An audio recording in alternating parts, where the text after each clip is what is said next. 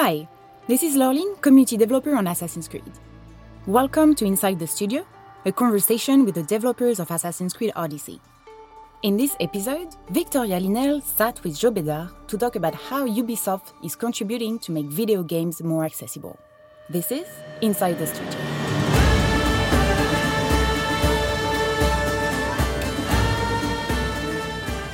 Hi, I'm Victoria. I'm your host on Inside the Studio, and today I'm here with Jo Bedard, the User Experience Director on Assassin's Creed Odyssey. Hi. Hi, how are you? Nice. Good to be with you guys. Yeah, it's really great to have you.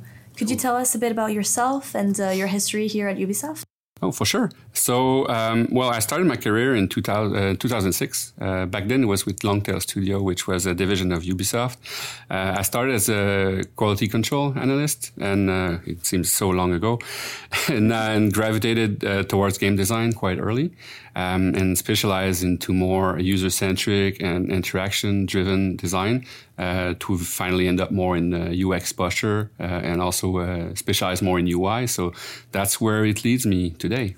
And yes, and as a user experience director, that touches a lot on accessibility and its importance in video games. So for me and, for a lot of players, accessibility is quite important. It's basically the idea of inclusive design. And by nature, inclusive design, it's all about making more people play the game. So by itself, it's an important goal. But it's typically associated more with disabled gamers that are suffering from cognitive, sensory, or motor disabilities, which are encountering more solid barriers in our games. So it's usually helping both of those angles. And it does transcend the disability groups as well, because a lot of those features that we develop are used not only by disabled gamers, but also by everyone. So, for example, subtitles is a good example I like to use. Subtitles are associated by definition to people that are deaf or hard of hearing, which is true, of course, but in reality, people can use it for other reasons. For example, you're playing in a noisy environment, or you're a dad with the kids that are sleeping. You don't want to disturb them, so you use subtitles to help you don't miss anything. I mean, I use subtitles when I'm eating during cutscenes so that I can, understand what's going on. Yeah. So that is working for a lot of people. And in reality, a good statistic, I like to use is that in Assassin's Creed Origin, 60% more than 60% of the player use subtitles. So the option was by default to off. So they went to the options and turned it on and kept it on for most of the games for them. So that speaks a lot to how and when people use accessibility option.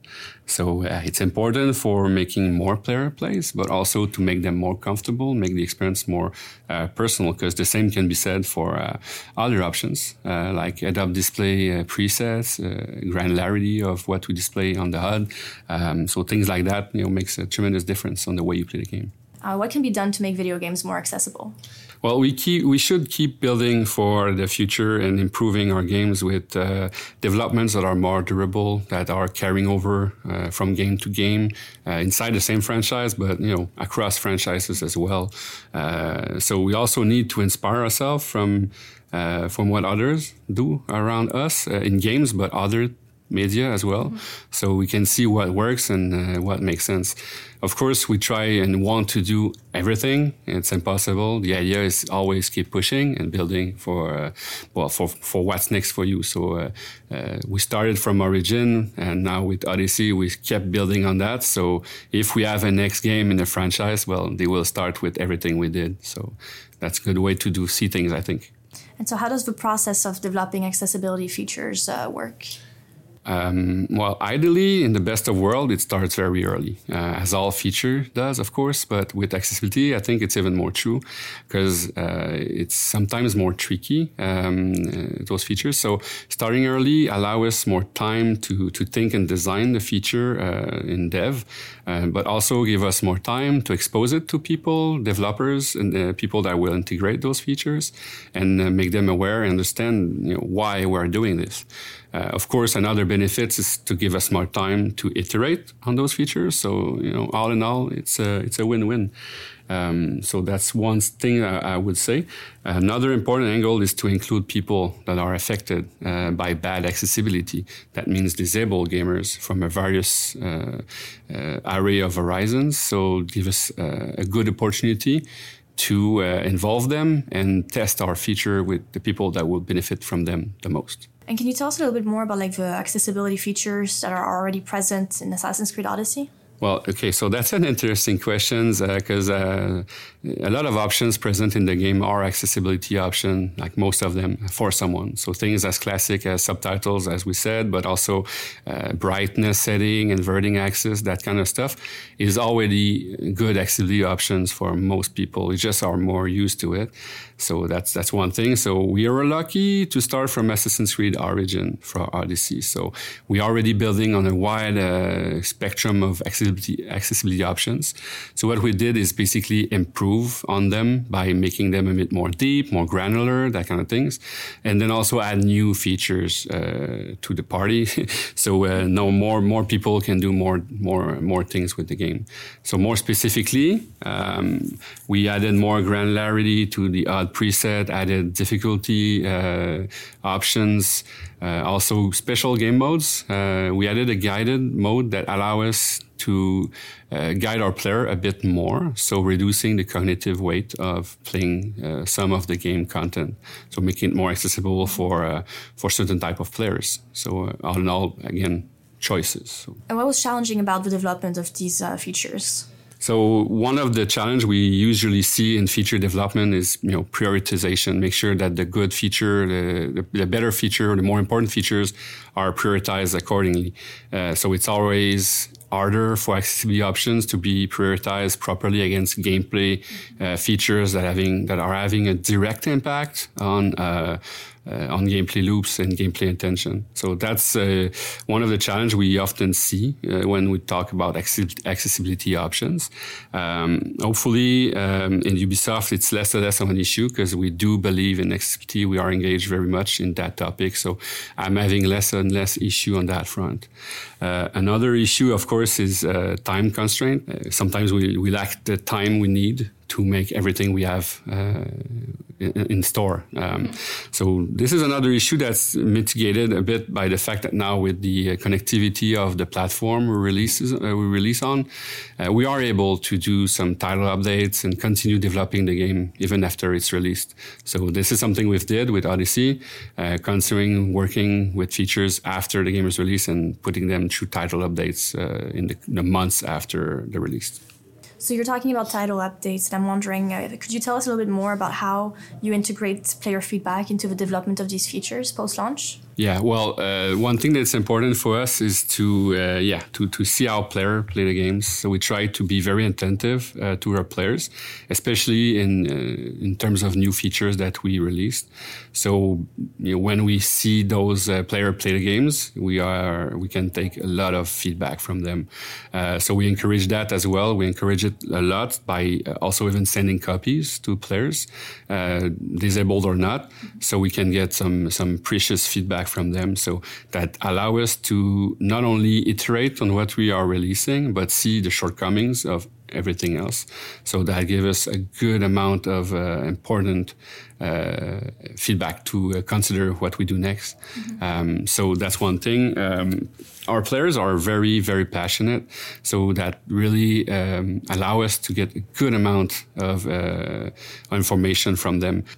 So for example, in Origin, they had a pretty good subtitle feature in the game. So we iterated slightly on it, but based on the feedback from the community, we realized that we had some improvement to do on the dialogue choices we had for our newly added dialogue system. So we basically iterated on it based on the feedback received, incorporated that through title updates. And the first thing we knew, we had some love letter through videos from some of our fans saying how much they are happy with this. And for me, that was a tremendous realization in terms of making everything more human put a face on the story, put a face on the features. And of course, we share that to the team, and they realize like, that's about, people. So that's a good example for me that we take feedback seriously. And while we not do them necessarily all the time immediately, we always keep notes and we build for the future. And you're also able to see that accessibility features are helpful through the response of a community. Yeah, well, exactly. We do watch player play the game. Personally, I do like lurk in the shadows of Twitter and other channels to see how people react, what they crave for, what they want. So, but in a benevolent way, not a creepy way. No creepy at all. Of course, not at all. We try to see what's working and what's not. And while we don't comment all the time, we take notes. Of course. And so what's next for accessibility at Ubisoft and for Assassin's Creed specifically? Well, that's an interesting question because, of course, we take seriously everything related to accessibility. So this year we have the chance of having more and more dedicated people on that topic. We have, huge shout out to David Tisserand in Montreal, which is the go-to guy now at Ubisoft on everything accessibility. So for all projects, so he's being a tremendous help for everything we've been doing and that we'll be doing. Ubisoft also looks at dedicating more people, putting more eyes on this topic, so that's good news. We also put more focus on this important topic earlier into our development cycles. So we have strategy early that we can work on and not try and squeeze those features in. So that never works as we want. So now thinking more seriously, more early in our cycles, that does help. Small things that we do now is we put FAQs now for a release game.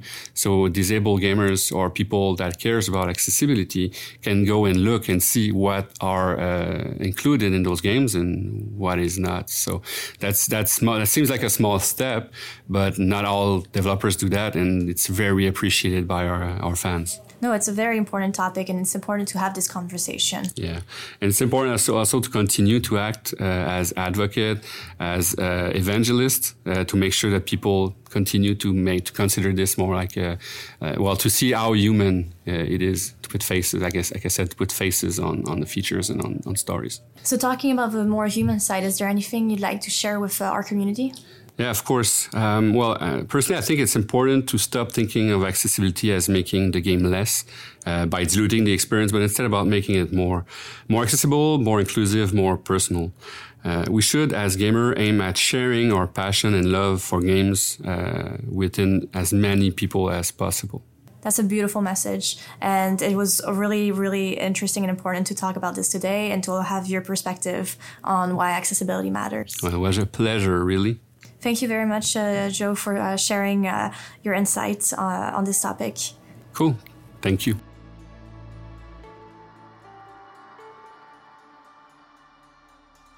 Thank you for listening. We hope you enjoyed hearing Jo Bedard talk about the importance of accessibility in video games. Let us know what you think about this interview on Twitter and our social forums. Stay tuned for our next episode. À bientôt!